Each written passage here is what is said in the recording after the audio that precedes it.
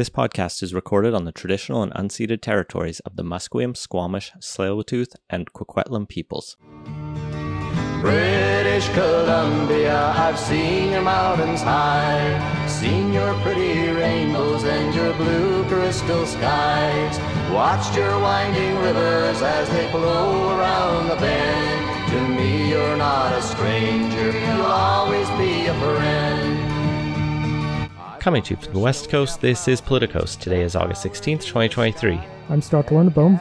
And I'm Ian Bushfield. On today's show, we cover a little bit of everything. It's that part of summer still where there's no big story, so we're just going to talk about a lot of little stories. There's one thing that might become a big story, though, and we'll lead off with that. But first, before we get into it, patreon.com/politicos. Go there, give us a bunch of money, and help us turn this into full-time jobs if we manage to get 20 times as much money as we have right now. The simmering possible big story coming out today and kind of throughout this week follows the scandal that's evolving and erupting in Squamish as Quest University is collapsing. I don't think we talked about this on the podcast earlier, but a few weeks back it was officially announced that Quest University was going under. They kind of left all their students out to dry who were midway through their university careers. Quest was a private university founded in 2007, or having its first classes in 2007. And it had some of the highest tuition in Canada, but it also earned a lot of marks as a very good student experience and a very beautiful campus, being in Squamish. But this question around financial regularity kind of really exploded in the last year.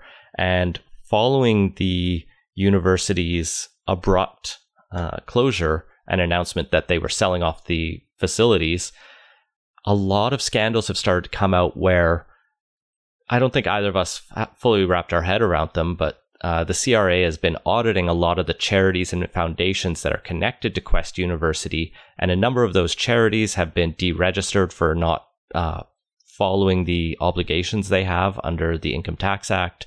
For example, not doing charitable things and not even giving money to the charitable causes. And so the whole thing seems like a money laundering scheme almost. I think that's probably too harsh, but we don't know. That does sound a little harsh, but also, yeah, a red flag or two seems to be there. So the big news today is that as part of the sale, it was leaked initially that Capilano University, the public university in North Vancouver, this I actually looked up its history. It was a community college started by the North Shore school districts that eventually became a university as BC changed its rules and tried to get more degree granting institutions. Capilano is going to be buying Quest for about $63 million. Of that, the province is going to kick in $48 million. So 2/3 of this purchase price is the provincial government. And we still have all of these financial irregularities in Quest hanging over this whole deal, but it seems like this deal has been in the works for a while. Quest has obviously been struggling for a while. You don't overnight collapse usually. Well, I mean, isn't it kind of what they say about bankruptcy? It's slowly, then all at once. Fair. I guess universities follow the same pattern. We don't have open books because I think one of the big questions here is Quest as a private university was only accountable to the owners, the board of directors. I believe it was possibly run as a nonprofit. I don't even know its ownership structure, but it was only accountable to itself. So we don't have those details at the moment. Maybe they'll come out as these deals progress, but it does kind of raise this question about how do institutions providing a public good operate within our society when they're not fully transparent in public? And we have lots of private institutions, right? And it's not such a big deal. Yeah, immediately jumps to mind. I think pretty much all the Ivy League schools are not public universities; they're private ones. So, it can work and can work quite well, but clearly not here in this particular case. Absolutely. I mean, there's definitely been scandals in those Ivy League institutions, not always financial, but they are successful universities. There's no denying that. I guess the questions that this arises is like, what is the role of the government moving in here? Like, obviously, this is a good move for Capilano to open another campus. It sounds like they're going to open up 100 ECE education spots. They're also going to have another 400 liberal arts and science positions. So, this is a big expansion of public post-secondary education seats, which is promising. I'm very in favor of that. But, is Capilano on the hook for some of the liabilities from Quest? I don't know. Yeah, that's going to be interesting to see. And that's probably going to depend on exactly how they manage to structure the deal, which so far none of the reporting's covered. I don't know. If I was on the Capilano board, wherever they're run, I would, be pretty wary about any deal that involves Capilano taking on a lot of liabilities. Yeah, here. And it may even be the case that the financial irregularity liabilities are going down with Quest as an organization. It seems like Quest had already sold their property to a third party, and that third party is who is selling the land and buildings to Capilano. So maybe Capilano is shielded, but there are a lot of Quest alumni who are saying all of these deals need to be paused until we have a better sense of what's going on. Maybe they're right, maybe they're not. There's just questions that at least we need to hear from Selena Robinson, who's the post-secondary education minister, and Capilano about, to know that this is in the best interest of the province. Speaking of the best interest of the province, the electricity company of our province, BC Hydro, they run EV chargers across this province. I've used a number of them. They're pretty decent and very reliable, which is a shockingly important feature that you didn't. I don't have an electric car. Is that actually a big problem with unreliable chargers? So BC Hydro is pretty good. Electrify Canada is pretty good. But if it's a charger run by a gas station, they seem to care a lot more that their fuel pumps work than their charging stations work. I've heard nothing but bad about Petro-Canada's chargers. And even at places like Electrify Canada, it'll be like 1 in 10 are often not working. So you might see a bank of 5, and every other time one of them might be just, out of order or needing to be serviced. So, you would not figure it's like particularly complicated technology to run a circuit into it.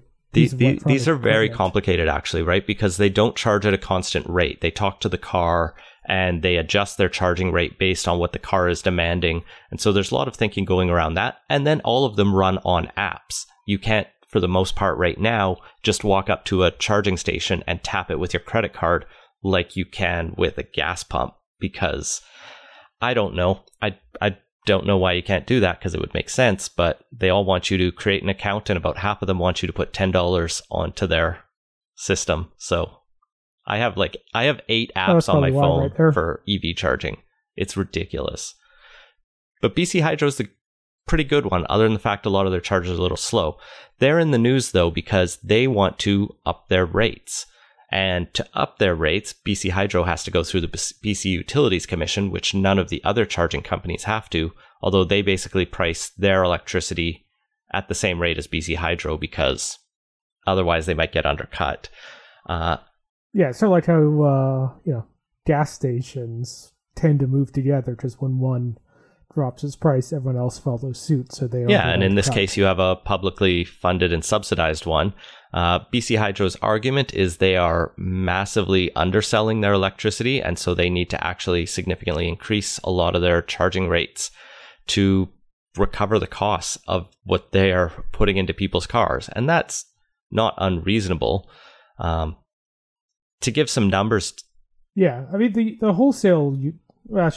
So right now at the average BC Hydro EV charger, you pay about 27 cents per minute. Now, different cars take electricity at different speeds, so it has always been a bit of a weird pricing scheme, but part of this was related to the federal government's regulations that up until very recently only allowed them to charge per minute, because they, I guess, weren't confident they could count how much power you were taking, the kilowatt hour, so to speak. But we've largely fixed that and guaranteed that If you pay for 6 kilowatt hours of electricity, you are getting it. This is a challenge that gas stations have long had to deal with, and why pumps have to be regularly serviced to make sure they don't lie to you. In fact, if you look on the pumps, there'll be like a little sticker that seals, I think, over top of the or maybe I'm thinking. Anyway, there's usually a little sticker on there that says, this is being inspected by, I think it's Measurements Canada. I could have the agency wrong, but basically saying, yeah, we've confirmed that this thing actually correctly displays how much gas gets pumped. And I believe being able to measure electricity is generally a solved problem, but I don't think anyone had gone through the effort of actually getting the particular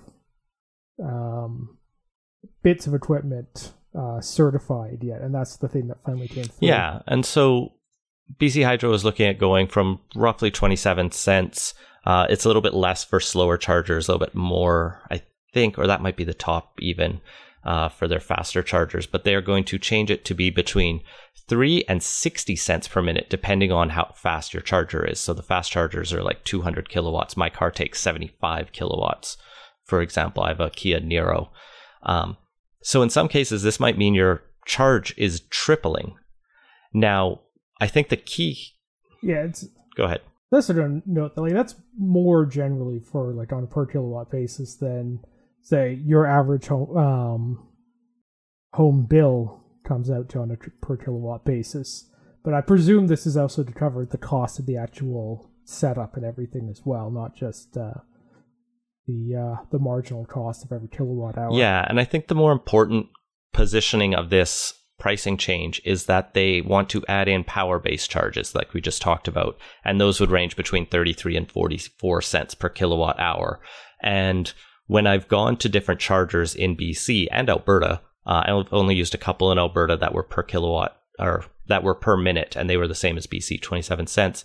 I did one charger in Kelowna that was 40 cents per kilowatt hour, and that cost me roughly the same to charge up as a per minute charger, right? It cost like $15 to spend an hour at it to go like a full 20 to 85% charge or something like that. And it would be about the same at most of the per time chargers. So the per kilowatt hour charge actually seems pretty reasonable to me. It's just like there's a sticker shock here for people. And CBC highlights one guy who bought an electric car, but then doesn't ever charge it home, which is bizarre to me because I charge off my 120 volt standard plug. It takes like a weekend, but it's not free, right? But it's pretty damn cheap. Yeah, you're paying like 9 something cents a kilowatt hour for the first bit, and then I think it jumps up to like 14, 15 cents, I believe. So yeah, still like significantly cheaper than what you would have to pay at one of these. He also said he saved $350 in gas on the first month, which is like, how much was the guy driving if he's spending that much in fuel? They found the most bizarre example, the most extreme example. We don't have a home charger. I mean, sure, I don't have a home charger either, but you can plug into a wall. So I don't have sympathy for that guy, but I do see the challenge BC Hydro here has in terms of trying to cover its costs, but then also taking its main charge and tripling it. And maybe it'll work out that they move all their chargers to power-based charging anyway and just go with that. But I imagine there's going to be a lot of complaints to the BC Utilities Commission about this pricing structure. And like, I think a key interesting fact here, right, is we mentioned the convergence of competitors, and BC has a number of private competitor electric charging stations for EVs, which are all priced around where BC Hydro is. And if BC Hydro's rates go to, 50, 60 cents per minute, I can see a lot of them moving that way. And that will start to get annoying for me, unless many of them uptake the power-based charging. It noted that their first proposal to the Utilities Commission got rejected because it wasn't got rejected because it was considered anti-competitive in that it would have kept undercutting the other ones. And it was, I think, Petro-Canada was the ones that the story notes had raised an objection on that basis on there. So yeah, I would imagine Petro-Canada would follow suit when it comes to their charge. Well, maybe they could build some chargers that work. Oh, they charge 50 cents per minute right now. Jeez, I'm so glad I never used their chargers. Wow. Yeah, so an interesting bit of back and forth there to watch, and I think the politics and pricing of electricity is going to be really interesting over the next few years, particularly as more people take up electric vehicles. And like I mentioned, using all these apps, I know one thing I think the federal government has been working on, and the US has definitely been working on this, is standardizing that. So there is a requirement that they have to accept credit cards without account activations at each of these places. Like the account apps are kind of useful because you can check in on how your car is charging while you're, I don't know, having lunch and that kind of thing. But I could also do that through my Cars app. Or I could just like keep track of time. But EVs are not the only clean energy bit of news in the country this week. The federal government, just a week ago, announced, just after we recorded, I believe, the net zero electricity regulations that are going to be coming through. These are clean electricity regulations that are going to help us get to net zero by 2035. And we now have a chance for, I guess, anyone or province and territories to comment on them and decide whether or not we have made the right framework to get not carbon out of our electrical grid, but phasing it out such that we're net zero within 12 years. Yeah, and I'm guessing if you're the government of Alberta, the answer is going to be no, they're not happy with it. Yeah, they're not happy. Saskatchewan's really not happy. Saskatchewan is claiming their goal is net zero by 2050, and it's unconstitutional for the feds to tell them what to do. And Nunavut's also not happy, mostly because if you have a lot of small remote communities, those tend to have to run off diesel power, and it's not easy to substitute anything else in the high Arctic for that. Yeah, it does sound like from the CBC reporting that there are exemptions worked in for some of those kind of situations. There's no like immediate forced conversion to solar for remote communities, although I think, which is probably good when like half the year the sun doesn't shine. Like I think there still needs to be a lot of thought and work put into that, but in terms of the country's climate emissions, we can probably accept a bit of diesel burning to keep people alive in those communities. Yeah, it's one of those things that's small overall. I mean, I'm sure the per capita numbers are terrible there, but when it comes to like, the total output, it's pretty small. And, you know, it'd be one of those things that if the only source of carbon emissions was from this one thing, nobody would care. Yeah. When it's layered on top of I think one of the more, tangible points of criticism for this policy that I could see a lot of people taking on is that it does keep space for natural gas in our energy mix. And it does so in kind of two ways. First, it says if they work with carbon capture and storage systems, as long as they sequester 95% of their emissions and get down to the equivalent of 30 tons of carbon dioxide per gigawatt hour or less annually, they can be permitted. So there still are allowed emissions from natural gas power plants in this situation. It also exempts natural gas power during emergencies and peak periods when renewables cannot keep up with demand, which is, I don't know the specific language in there, but that seems like a loophole that could be exploited on the latter part there for sure. It's makes a lot of sense to me, actually. I mean, the big problem with renewables is they are not dispatchable, whereas gas turbines are. So, like, just the way the grid works, you have to balance pretty much on a second-by-second basis. how much electricity is being produced with how much electricity is being consumed. And that's really hard to do with renewables. Because even putting aside the intermittency stuff, you can't easily just suddenly turn on a bunch when you need it.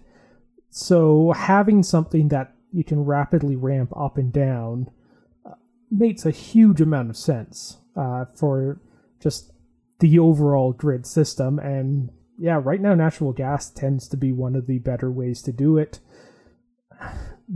on that front. So it's one of those things where it's very easy for renewables to displace the first gigawatt of electricity capacity that's carbon intensive. It is very hard to have them displace the last gigawatt.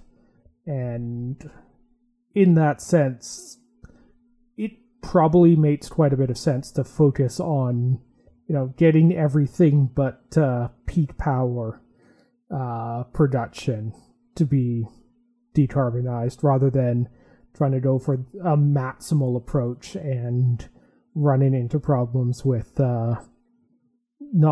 grid unreliability from not being able to have dispatchable peak power generation capacity. Yeah, I don't disagree with any of that. I think the question I have, and we need to find a guest to actually break into this really deeply, and I was just too busy, tired this week, as usual, to line that up. But the question I have is just the specific details around this, right? Is it a very reasonable, tightly closed kind of situation where it's, we accept that there's going to be a couple, or is this going to be baking in a reliance on natural gas every time there's a heat wave in the country, which will get increasingly frequent? I should, flag that we're looking at the headlines right now, and yet the city of Yellowknife and the 20,000 people there is being evacuated as we speak because of wildfires. And that's not directly related to energy usage, but it's a climate change issue, right? And I don't know, things feel bleak, and I just want to make sure we are both being reasonable, but also fully cognizant of the scale of the terror crisis that we are facing, and maybe being a little more maximal than reasonable at times, while not going 100% there, if that makes sense. Be ambitious is what I'm saying, even if we have to get into fights with Alberta and Saskatchewan from time to time. I think you should pick where you want to focus your ambition, though, on this. And energy is a really important way to get a lot of emissions out, though. We need to.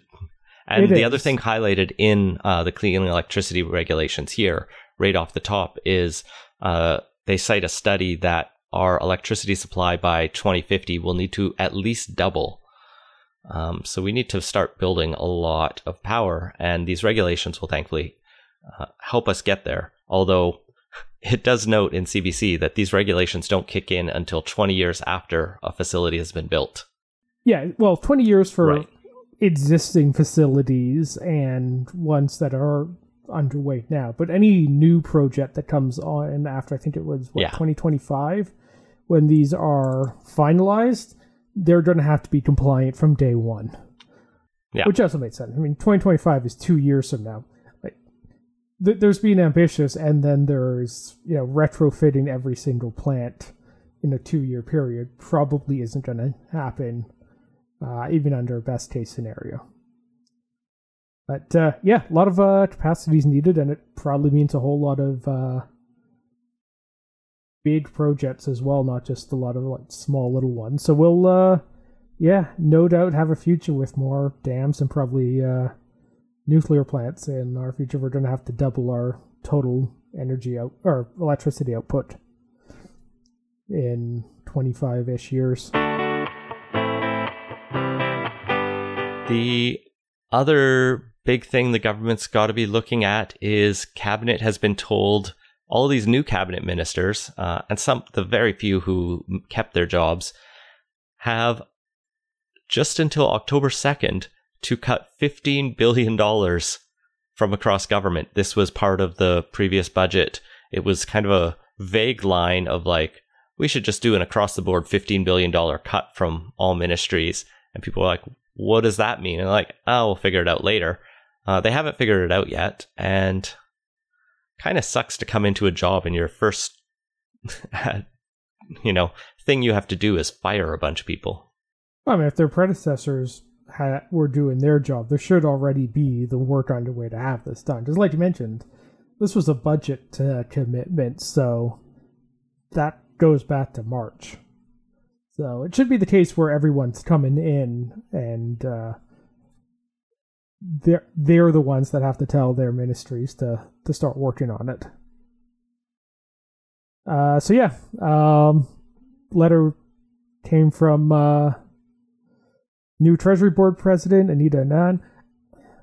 I'm a little curious here how much this is. There's been speculation about she got a demotion because she was maybe a little too forthright in her aspirations for party leadership.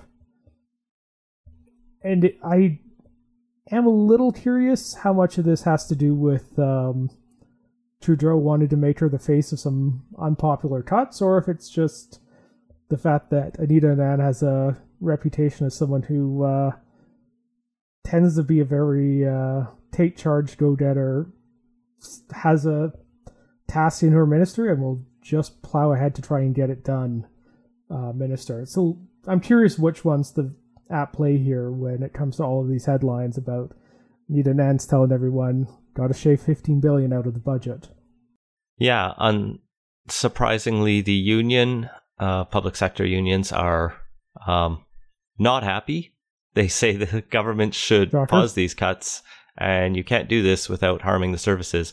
Like, there are headlines right now talking about how the CRA is still failing to meet its call targets in terms of like answering the phone. There is like a clear need to be smarter, not smaller, as they say in the article. But yeah, I will also point out that as the article notes, if you were to crack open the 2019 budget and look at what this year's expenses are going to be, it's about $90 billion less they were projecting than we're currently on track to spend. So, some of that's tail end of pandemic spending, but like overall, that we have significantly more being spent on the government. It's not clear that the federal government has gotten any better at actual service delivery, and in many cases seems to have gotten worse over that period. So, it would be one thing to say, yeah, we should not do any cuts if, this was like year 5 of a cutting cycle and, service standards were being hurt. But, if you're spending more and getting the same or less for it, maybe it is a case where it's not a money problem. It's a different kind of problem that's getting in the way. I'm just remembering back, and there were a bunch of stories earlier this year about like the rise of consultancy use in the federal government. And I'm trying to piece together like how much of, this increase across the government spending can be attributed to this like outsourcing to consultancies and that kind of work, because those aren't usually cheap, especially when they know they can bill the government whatever they want. But $7 billion of the proposed cuts was basically slashing consultant spending. That's ridiculous. From the like, and not in a bad way, period, but it's just like that's an absurd amount of money, and that's like not even probably most of what they've spent on consultancies. Like, I just have trouble sometimes thinking about how big government is, and I know that like $15 billion over, I think it is 5 years, is not actually a significant amount of government spending, but it's also just like so much money. I'm adding a lot to the podcast today. Oh, Let's talk about other people adding to the discourse. Jagmeet Singh has finally realized housing is an issue, and in a press conference in Edmonton said Trudeau's not doing enough and shouldn't say things like the federal government doesn't have a role in housing. A statement Trudeau made 3 weeks ago? 2? What was it? Two podcasts ago was when we talked about it, and I think that was like the Tuesday or Wednesday before we recorded. Singh's statement was over the weekend. I don't know, call it like a week and a half late after this. I mean, the Conservatives were cutting ads that afternoon and had a video out within like a day doing an attack ad. And yeah, Jagmeet Singh finally made some statements at a press conference, and they threw up a press release on the NDP website. So they didn't really include... Good job sticking with the... topical nature of yeah, politics. They didn't really include any new proposals in there. He just kind of reiterated some of their past proposals. Thankfully, nothing about mortgage relief. You mean the like subsidized? No, that mortgages? One wasn't in there, I don't think. But he did say there should be more money for housing. Just one I read it. And support for renters, I believe. He talks about the importance of waiving the federal portion of the GST on affordable purpose-built rentals, improving existing and federal programs to alleviate the impact of interest rates on housing projects to help build more community housing, the creation of an affordable housing acquisition fund. Okay, yeah, maybe it was the interest rates thing I was remembering on that. Okay, yeah, I guess that wasn't in there. The qualifier affordable on the GST rebate's interesting. Because, what that means is it's not like the blanket across the board removal of GST or HST on rentals, which is what pretty much everyone's been calling for. This feels like a way more kind of like micro-targeted thing, and in the likely net effect is, rather than having a big impact on what projects are feasible and actually getting a lot more rental projects to pencil, it'll be the case where it's another thing that adds to the overhead of non-profit housing developers, while not actually moving the needle all that much on the housing market overall. I think you're reading way too much into one word in a hastily thrown together press release. Maybe it is accurate.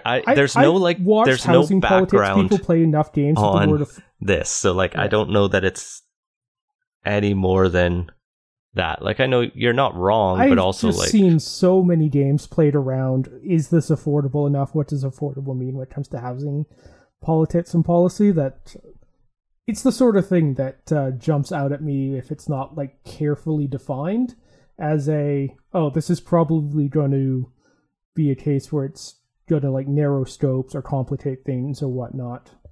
Anyway, so yeah, the NDP, I guess, realized that people now care about housing a little bit, and they should probably occasionally say something about it.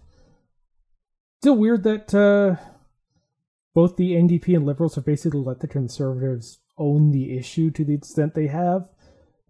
We'll maybe see if the new housing minister does shift things a bit. He was in Vancouver earlier this week announcing $500 million in loans for rental housing.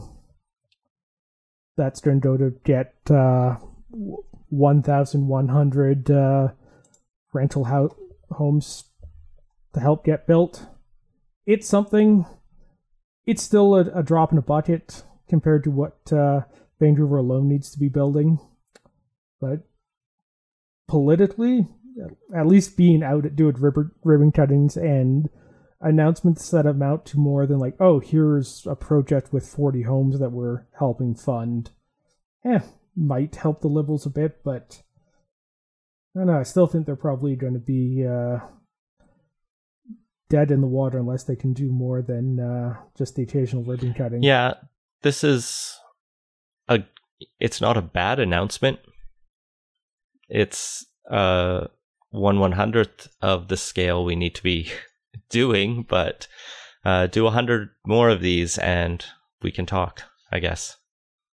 Yeah, and at least when you're getting into the thousands, the difficulty of like large numbers starts to work in your favor a bit.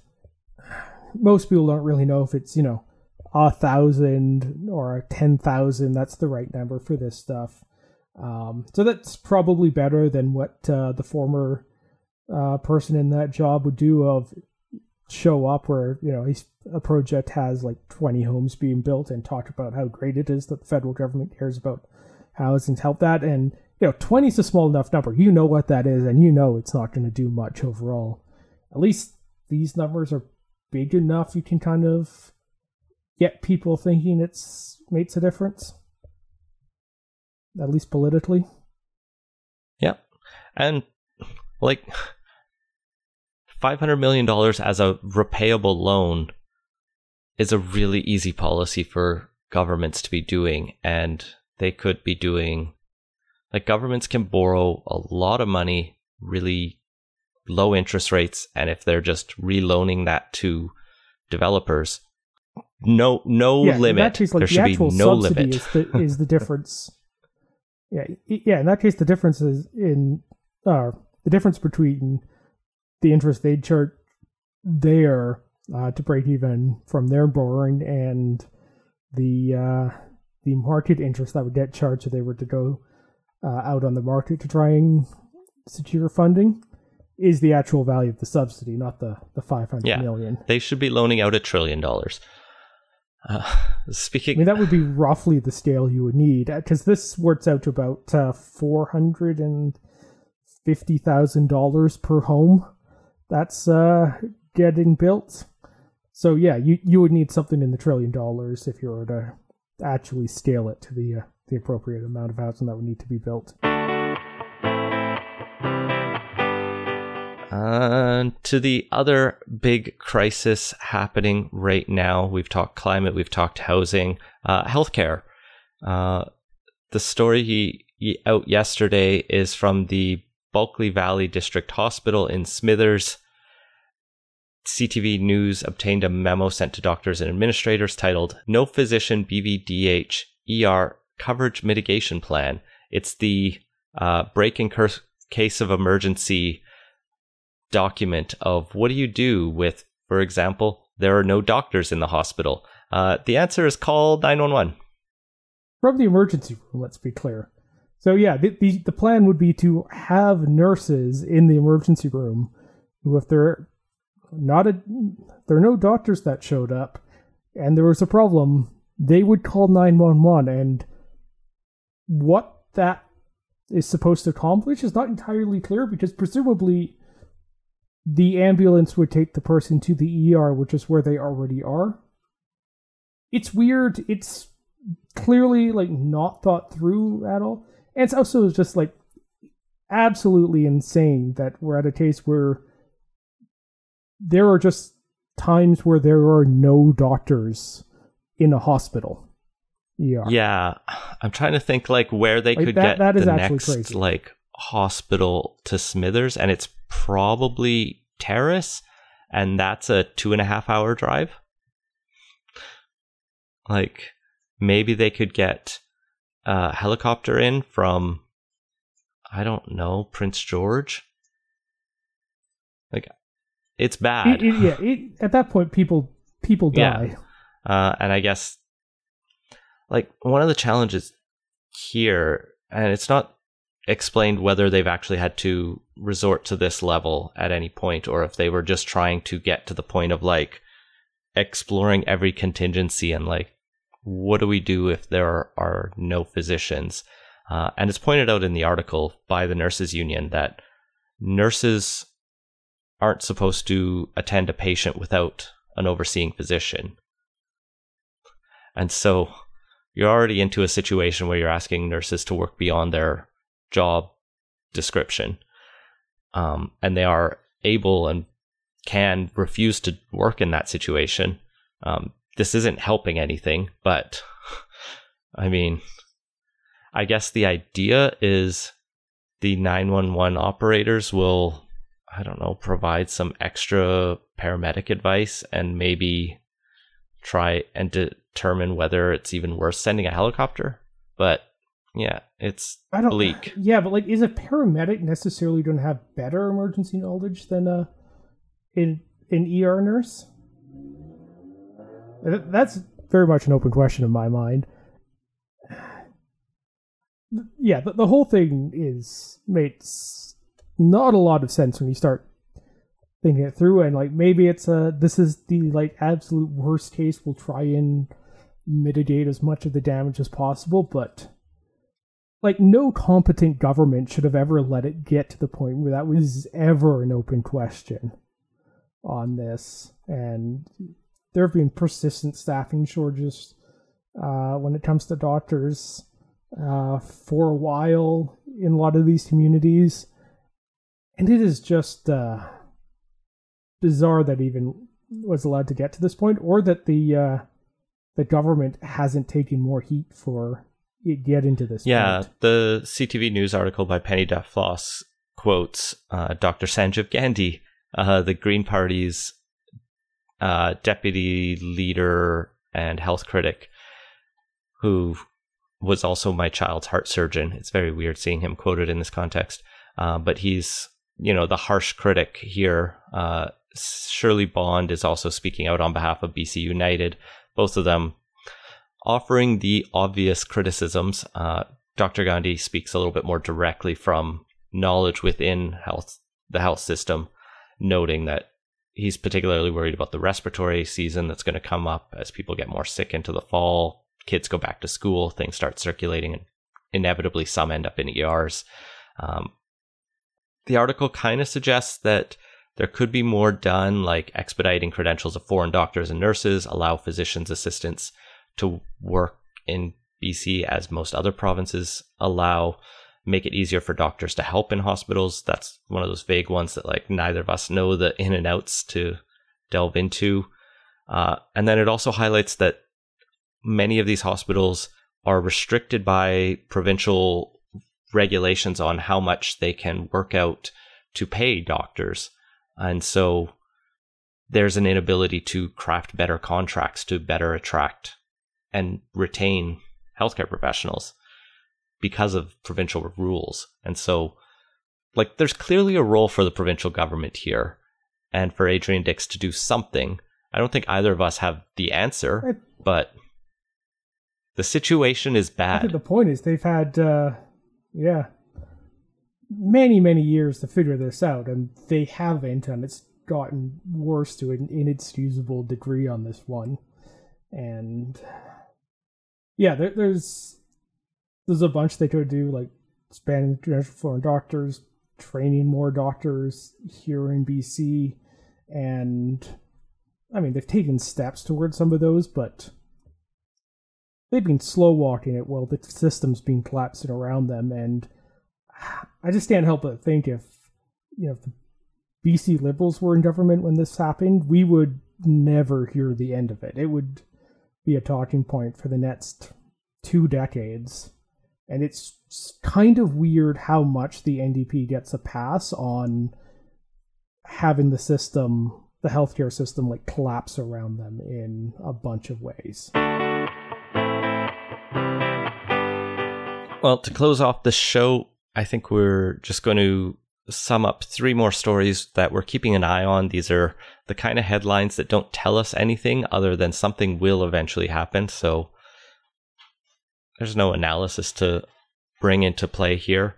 First up, the Trudeau government had previously announced that they are going to respond to the Emergencies Act inquiry within 6 months. That deadline is Friday.